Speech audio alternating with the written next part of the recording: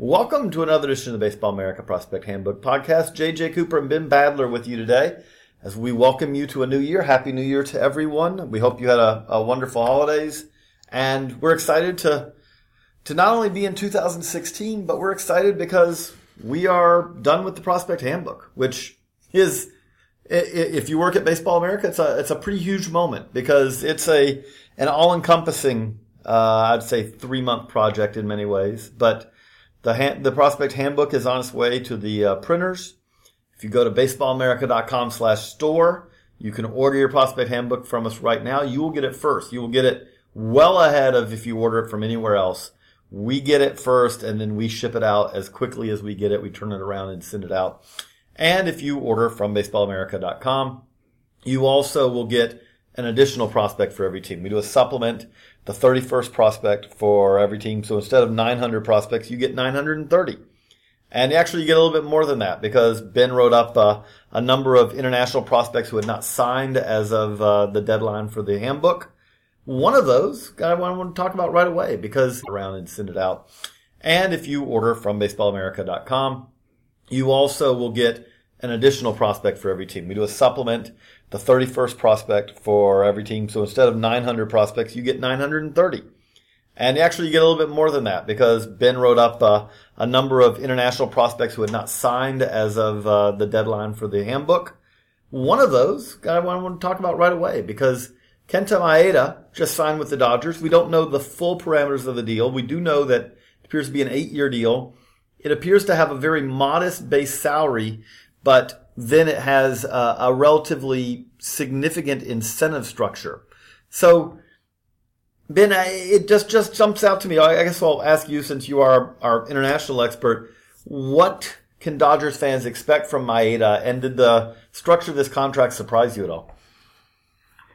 I think you can expect him to come in and be an immediate big league starter somewhere in the middle to the back of the rotation. I think most scouts that I've talked to and from seeing him pitch several times over the last 3 seasons now, I think the general consensus was this guy can come in and be a really solid number 4 starter right away. It's, the fastball is about, generally 89, 93. He'll touch a 4 or maybe a 5, but he's not going to overpower you with velocity. He's going to rely mostly on command and mixing his stuff up, trying to hit the corners and keep you off balance. Mostly a fastball slider pitcher, pitching in Japan.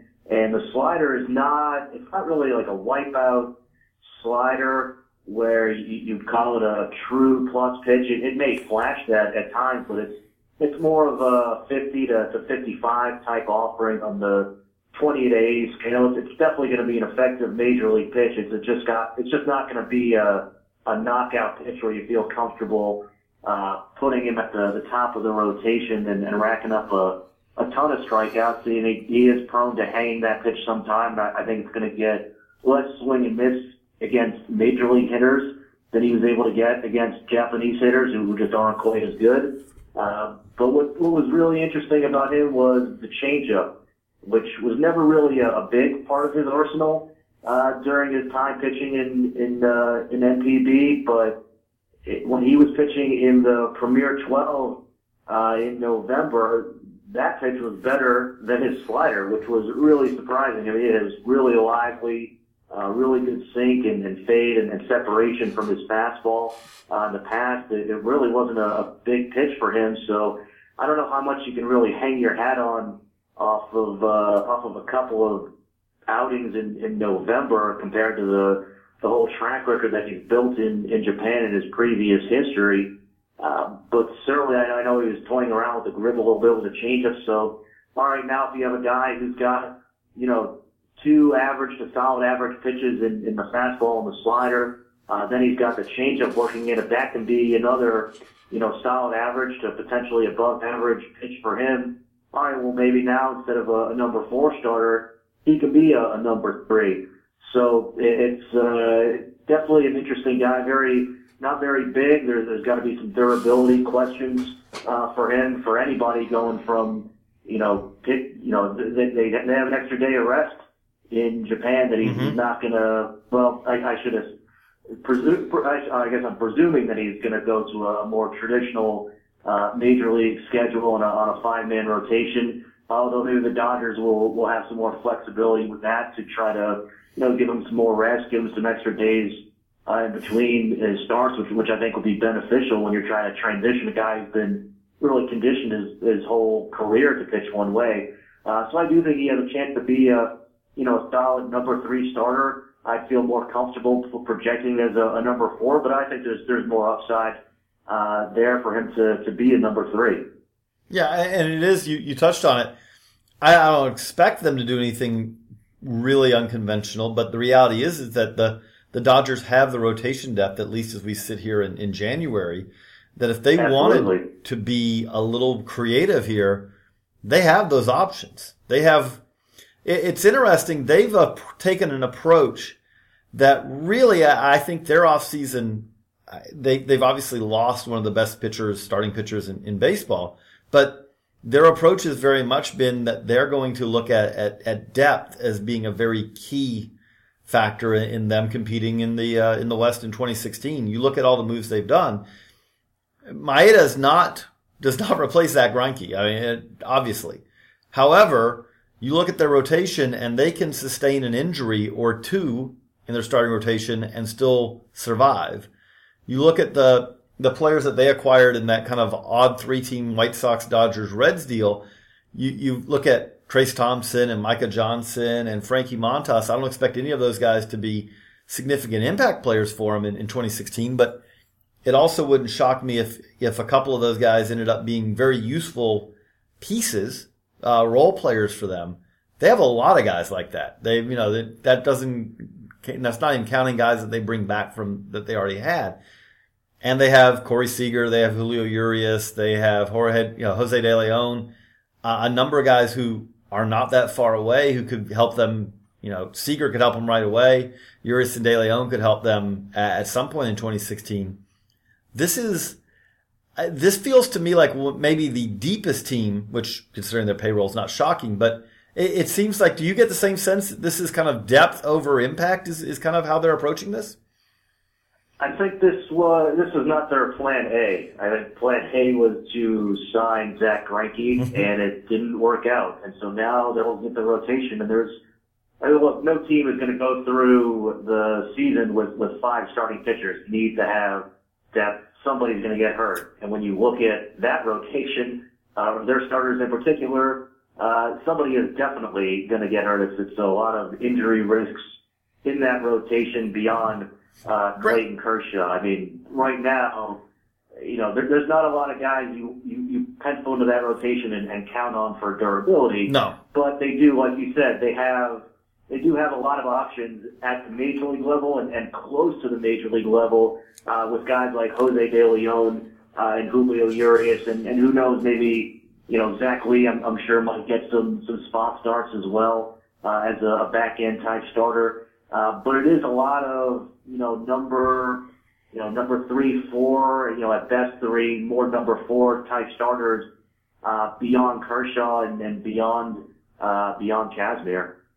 Right. It's Kershaw, Kazmir, and then you are talking the Alex Wood, Brandon McCarthy's, Mike Bolsingers, and Maeda, and again, it's 8-9 deep. It's just 8-9 deep on guys.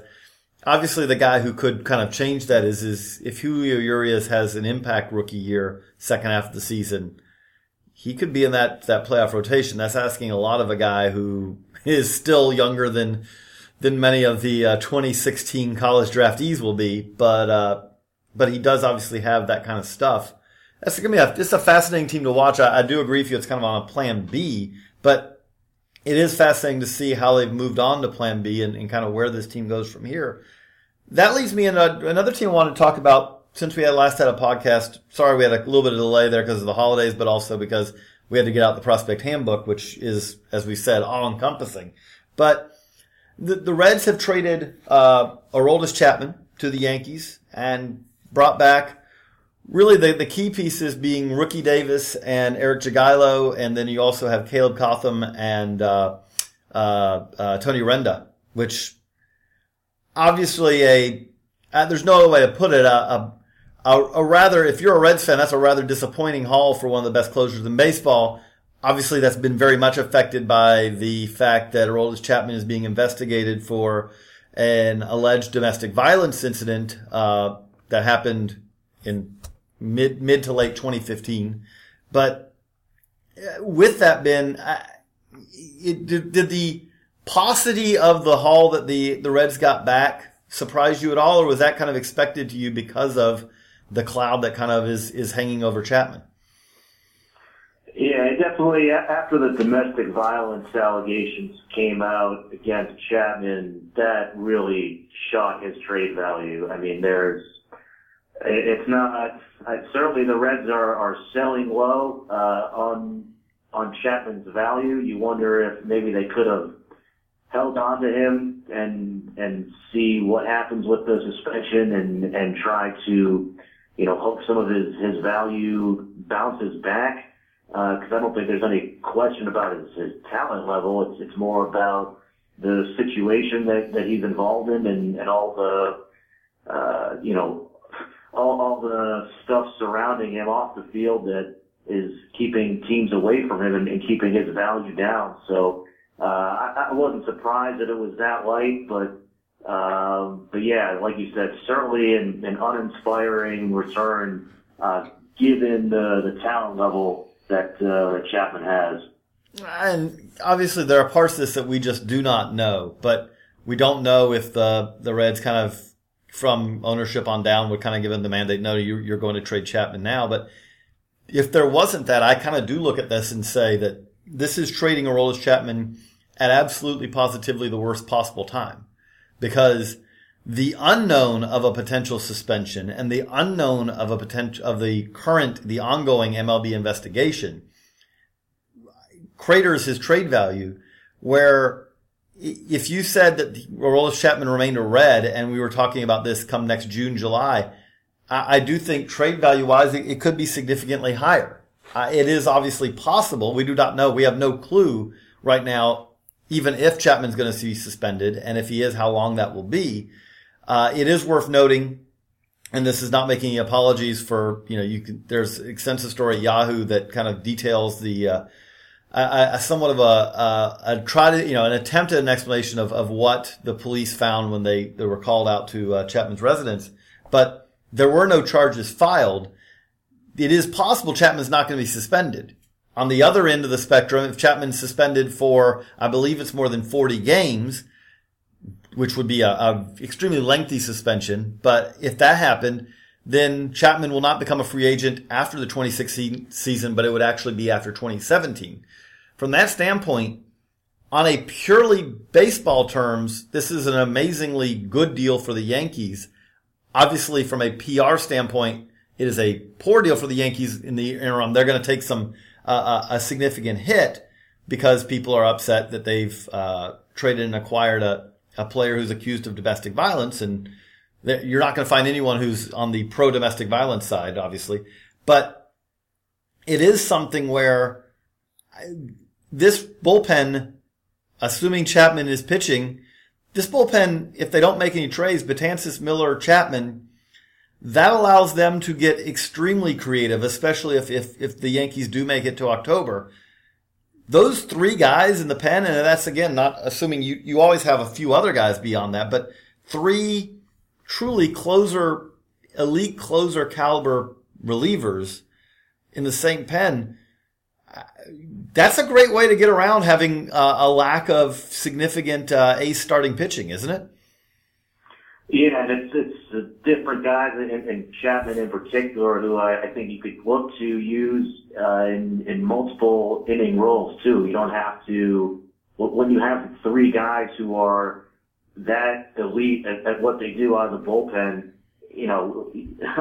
I don't think it's going to matter whether you call one of them your closer or one of them your so-called eighth or seventh inning guy. I don't think that role is going to matter. No. I think you just use whoever, depending on whatever the situation calls for. Whether it might be the sixth inning of the game, and you mimight see Aroldis Chapman in the game. If it's the bases loaded and a tie game, and the other team's best hitter is up, and it's a lefty. Well, now I guess you have two lefty options between Miller and Chapman. So I think you have to ignore kind of traditional roles because you just have three guys who are premium elite, back of the bullpen, traditionally considered closer type guys. And you can, I think Chapman in particular, I still think Chapman could be a starter. I'm not advocating putting him into that role. But I think if things have gone differently for him in his career, this is a guy who has the delivery and the arm action, and the athleticism, and the durability to hold up as a starter. I think you could stretch him out and use him in multiple inning roles, especially if you're only going to have him for 1 year and you're not really concerned about, managing his workload over the course of several years. You want to get the value out of him right now. I think you could see him being used and lengthened out in some more creative ways if the Yankees want to go that route. Oh, I think in the playoffs, I would not, with three guys like that, I wouldn't have a problem if I was the Yankees and you've got a shakier starter out there in the playoffs, third, fourth inning. Yeah, fourth inning, if you're if you're facing, the top of the lineup's coming up again because the guy's given up a few hits, a few runs, I would be happy to say, you know what, every time we go through the middle of the lineup, the fourth, the sixth, and then we'll let, one of those guys kind of pitch the eighth, ninth. There's so many off days during the playoffs. I think almost any of those guys can be considered occasionally a 2-inning guy. Then you really can kind of pick where you say fourth, fifth inning on, the middle of their lineup, their best hitters are not going to face anyone who's not one of our three-headed monster. I think it's a kind of a fascinating story to see kind of what, how this kind of shakes out. We're going to take a quick break from the podcast again, just to remind you that it is a perfect time to go to baseballamerica.com/store and order your 2016 Baseball America books. The Baseball America Almanac, the complete summary of everything in baseball in 2015. And when we say everything, we mean the majors, the minors, college, high school, the draft, international. You want to know who stood out in Japan and the Japanese leagues in 2015? We've got it in the Baseball America Almanac. You can get the Baseball America Almanac. The Prospect Handbook will be out soon. And we have the Baseball America Directory and Super Register coming before too long as well. So go to baseballamerica.com/store to order all your Baseball America books. Well, Ben, we talked about Chapman, but let's look a little bigger picture at the Reds rebuilding project as it's going on. Clearly they're rebuilding. They have finally, they kind of pulled the trigger at the trade deadline this year and said, okay, it's time to rebuild. They traded away, most significantly, Johnny Cueto and got a pretty significant haul back from the Royals for Johnny Cueto. But overall, do you feel like this is a team that is pretty far along in their rebuilding process, or is this a team that's still got a significant while to go before they can really try to contend again in the very, very tough National League Central? I think they're in an odd place right now, that they're sort of stuck in the middle, which is, I think their farm system is, it's not great, it's not bad, it's just kind of in the middle of the pack right now. But there's talent on the major league team still there. But I look at the rest of the NL Central, and the Brewers have they're committing to a full-on rebuild, whereas the Reds, I'm not quite sure what the plan is for them right now. That division is just so daunting right now, where you have the Cubs that have one of the best young team-controlled lineup for several years, and now they have the pitching too, obviously, with Arrieta and Lester at the top of the rotation. The Cardinals are there every year, winning 95, 100 or so games. They're one of the best franchises in baseball, and the Pirates are our organization of the year. Have an extremely talented team and a good farm system. I just look at that division and it's challenging enough for a team like the Brewers that really looks like they've committed to a full rebuild now. I think their window for contention is still a few years away. So, but with the Reds, it's just, there's so many teams ahead of them that are so well run and have young talent that it's going to be sustainable for those teams going forward. I have a hard time seeing what the Reds' window for contention is right now. The rough thing is that as far as the rebuilding, they've traded at this point most all of the tradable pieces they have, and it's not been an overwhelming haul back. I mean, Johnny Cueto, they got a significant return for. Cody Reed, I think, is pretty easily a top 100 prospect going into next year. And John Lamb, Brandon Finnegan, it could be a top 100 prospect depending on who if he would, I think, if it wasn't for the lack of eligibility anymore, because he has pitched, I believe, enough now. It's been a long time. Sorry, the prospect handbook has overwhelmed me, so I'm trying to remember I think he has enough games now that he does not qualify. But you look at that, but you look at Jose Peraza as a solid prospect. He's another top 100 guy. But beyond that, it's a lot of guys who Scott Schebler's more of a role type player. And you look at the farm system, there's a lot of pitching prospects, a lot of interesting pitching prospects. On the position player side, though, there's some nice guys who I think are potentially solid regulars, but there aren't as many guys you say, that's going to be a potential cornerstone guy. Probably the guy who jumps out is Tyler Stevenson, their first round pick last year, who's a long ways away as a high school catcher, just drafted last year. I think they're a pretty good ways away, and part of that is the key pieces for them is going to be they're picking number 2 in the draft this summer. And that's going to be in June. That'll be very important for them. And you look at this team, you look at that division, you say they probably will be drafting pretty high again in 2017. Well, those pieces are going to be, you pick 2, you pick in the top 5, you can land guys who end up being very useful and impact players sometimes before too long. That's what they need to do. They have to have some more of that, because as we've seen, Brandon Phillips probably still going to be there because he's got a no trade, and I don't know a way to put it, but if you're not going to accept a trade to the Nationals to play for your former manager, Dusty Baker, there probably aren't a whole lot of teams that are going to meet your requirements to waive that no trade. Joey Votto has many, he's a great player, but he has many years left on his deal and is pretty much there for the duration of not only everyone who's currently on there are Reds prospects who haven't been drafted yet who will be no longer Reds probably by the time that Votto contract is over. And beyond that, I mean, Jay Bruce does not have the trade value that really, it's kind of shocking how his career's gone for the last couple of years. It's really gone in the wrong direction. They've traded Frazier. You look at it now, you say they've traded Chapman. There aren't a whole lot of other tradable pieces that, Devin Mesoraco has to prove that he's healthy from a pretty significant hip injury last year before he'd be tradable. And you kind of want to have some guys to build around.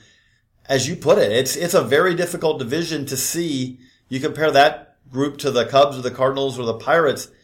It's going to be a pretty long slog, and it's going to be a long slog for the Brewers too. But the Brewers, as you said, they kind of had the advantage of they have less talent at the big league level right now. That means they're going to, it's not an advantage, but it does mean that they're going to be drafting high probably for a couple more years. The Reds do seem like they have enough. Joey Votto, and if Homer Bailey's healthy and Mesoraco and all, may make them a 75-80 win team for the next couple of years. And that's going to maybe keep you there for a little while. Again, it's a tough position to see where the Reds are now.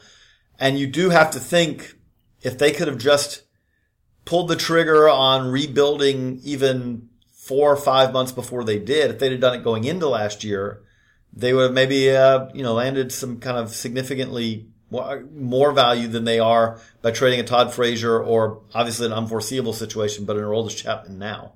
So we'll see how that goes. We do want to also talk before we wrap up here today. We've wrapped up the prospect handbook. We've put together 900 scouting reports. We've ranked the top 30s for all 30 organizations. As we said, if you go to baseballamerica.com store and order it from us, we've actually ranked the 31 prospects in every organization.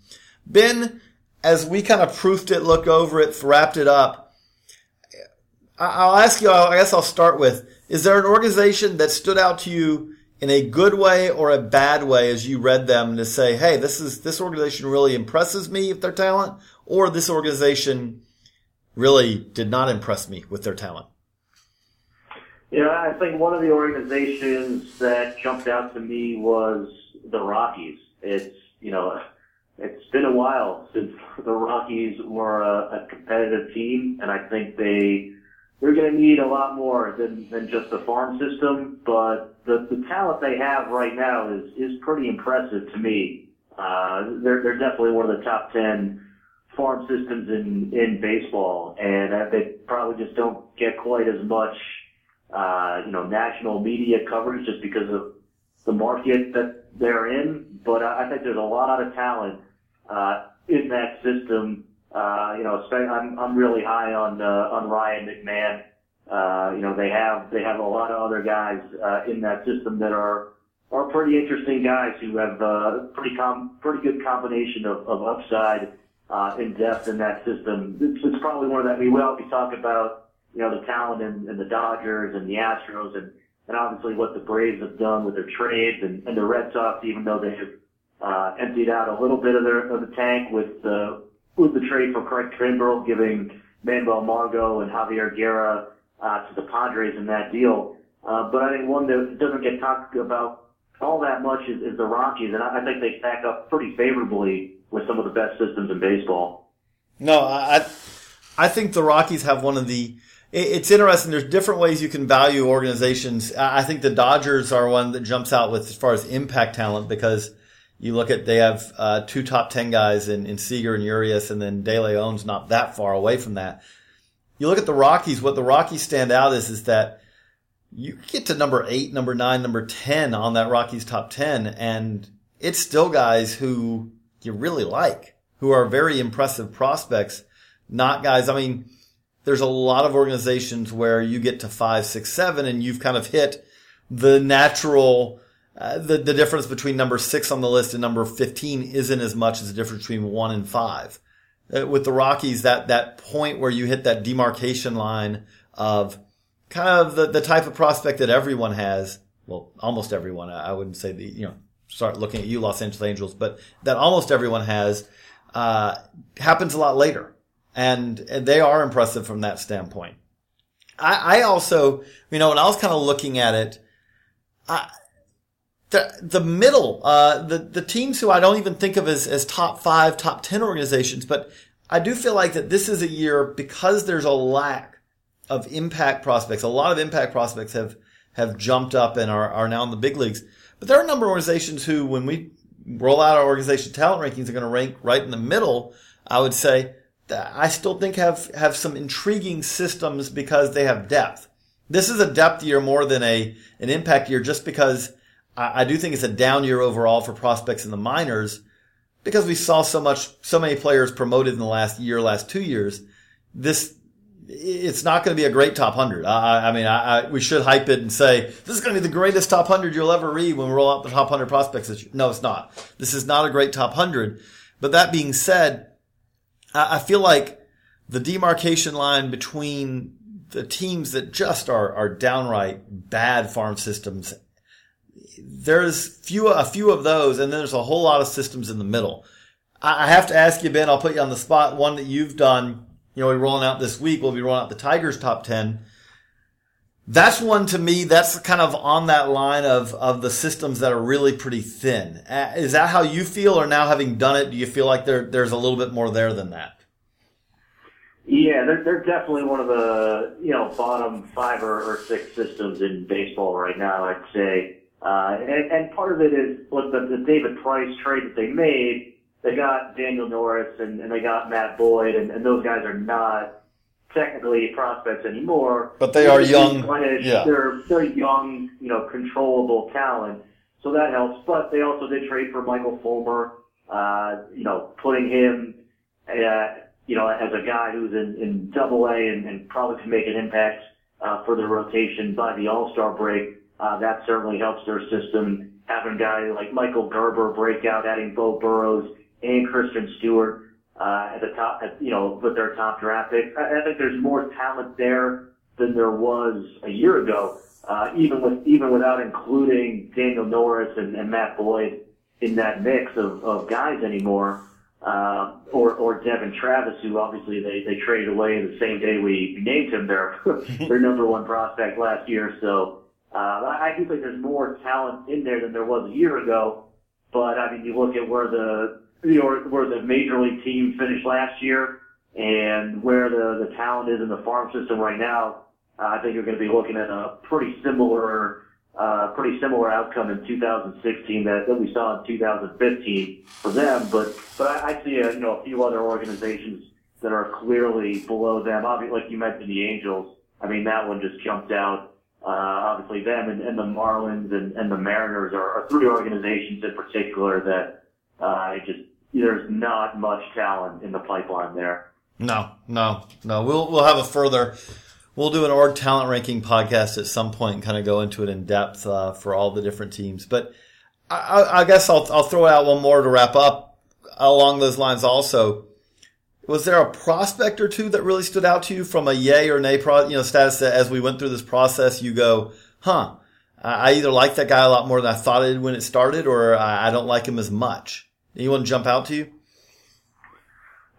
I guess, what's interesting is because we all do, or, me, you, John, and John Manuel and Matt Eddy have our top 50 prospects in the handbook. So just kind of, obviously we talk a lot and we we have a lot of the same information on these players, but we all view these players through different lenses. So I like having those different top 50s in the book.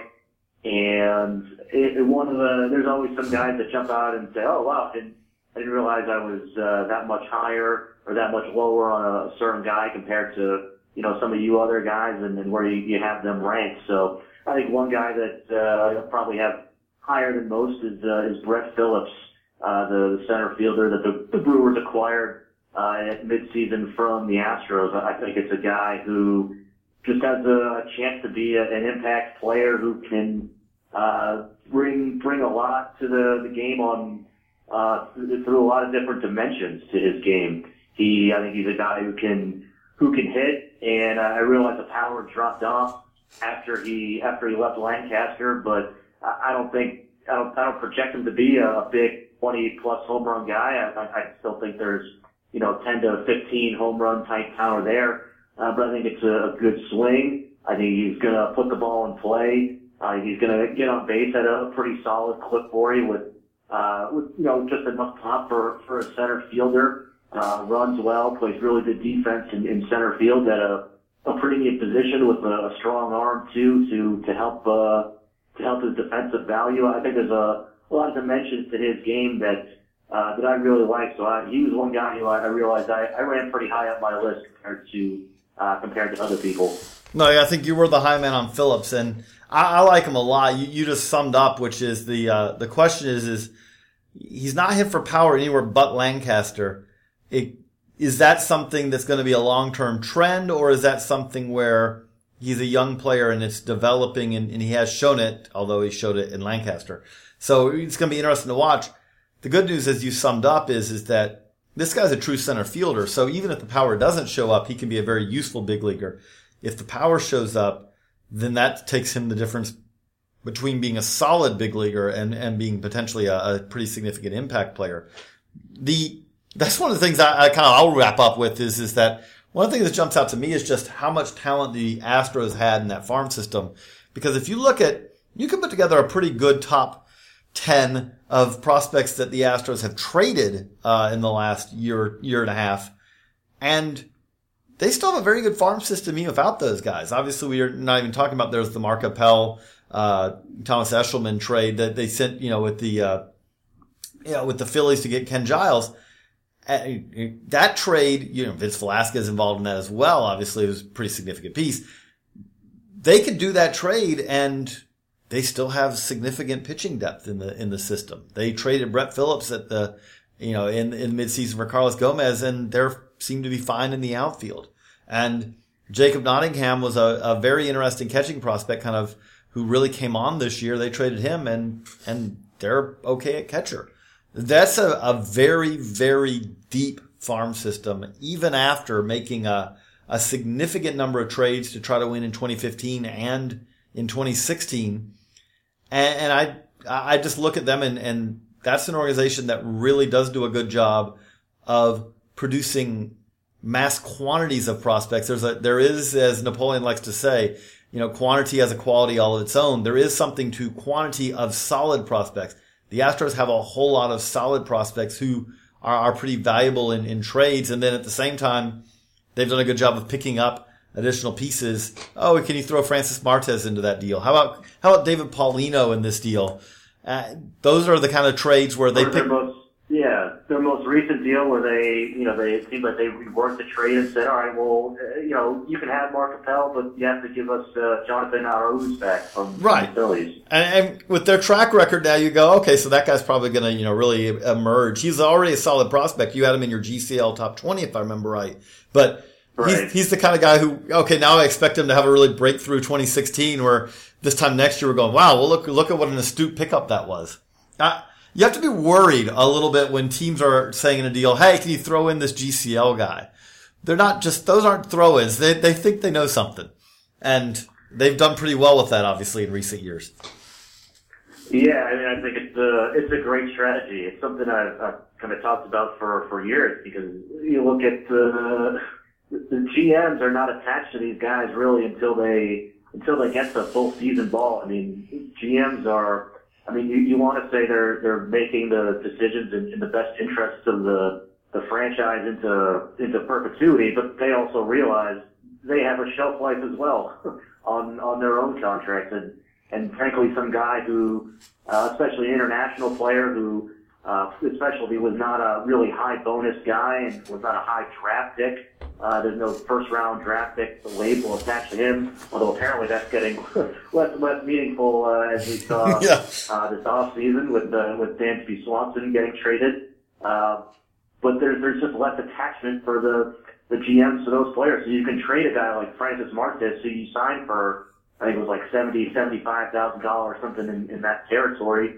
And the Marlins knew he was really good, but frankly, if it comes down to doing a deal and you just have to throw in a Francis Martes, obviously a Francis Martes blowing up in 2015 and getting a Double-A as a 19-year-old, a GM is going to do that deal. So you can get a lot of upside and a lot of talent if you're just willing to take on a guy who's farther away from the big leagues. And like you said, the Astros have done a great job of snagging guys like that, whether it's David Paulino or Francis Martes or now Jonathan Arauz. And like you said, that they've lost a lot of prospects and even obviously Carlos Correa, who they didn't lose, but they graduated to the big leagues. But there's still a good combination of not just depth, where I think a lot of teams say, oh yeah, we have a lot of depth, but they have a lot of guys that are fairly fungible. Every system has, those guys that those types of guys in the system.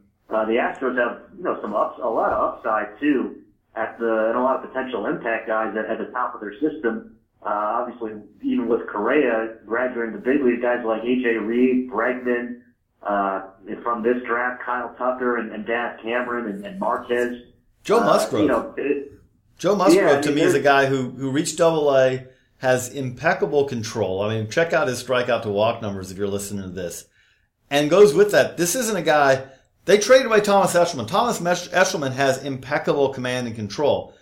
Thomas Eshelman is your typical command control guy who does it with fringe average to, if you really love him, average stuff. Joe Musgrove, who's had a pretty lengthy injury history, we have to say, that's the trepidation, but Joe Musgrove has impeccable control and command. And he does it with absolutely legit stuff. A big guy who looks every bit of what you expect a starter to look like.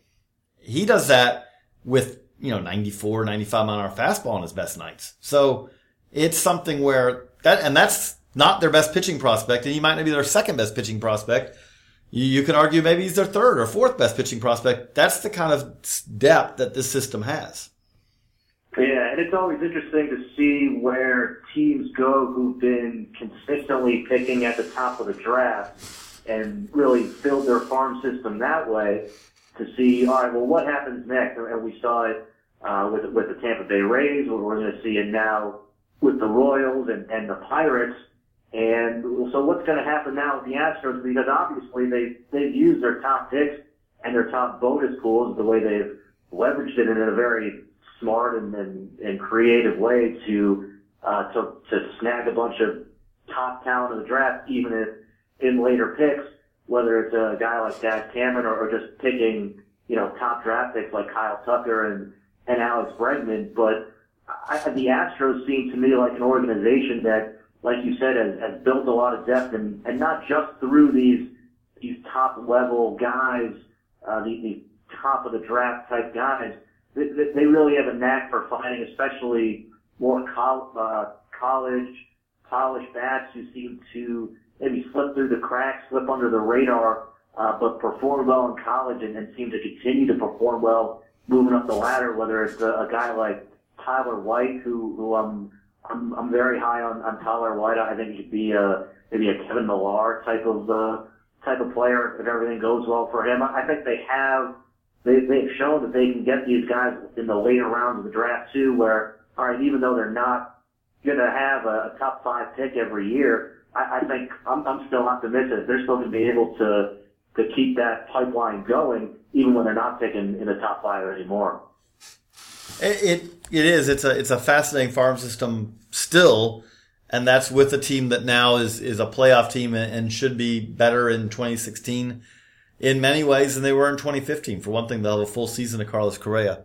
So, Ben, we'll wrap this up for now so we can get back to doing some writing and some reporting. But thanks for joining us. Thanks for all you for the download here at Baseball America Prospect Handbook Podcast. We would, if you do enjoy the podcast, we'd ask you, hey, subscribe on iTunes, but also write a review for us. We'd appreciate that. Even if you don't like it, we'd appreciate if you write the positive reviews. But if you don't like us, feel free to write a review too. We take criticism and we like the kudos. But we do want to remind you again, go to baseballamerica.com/store, and you can right now, it's a great time not only to get the books, but also you can subscribe, baseballamerica.com/subscribe, and you can subscribe right now and get the next few issues are very power packed. We are working on right now the AL Central Top 10 Prospects issue is one that's hitting the website, and the actual magazine, the actual digital edition as well, will be up very shortly. And then you have the American League West Top 10 Prospects will be the next issue.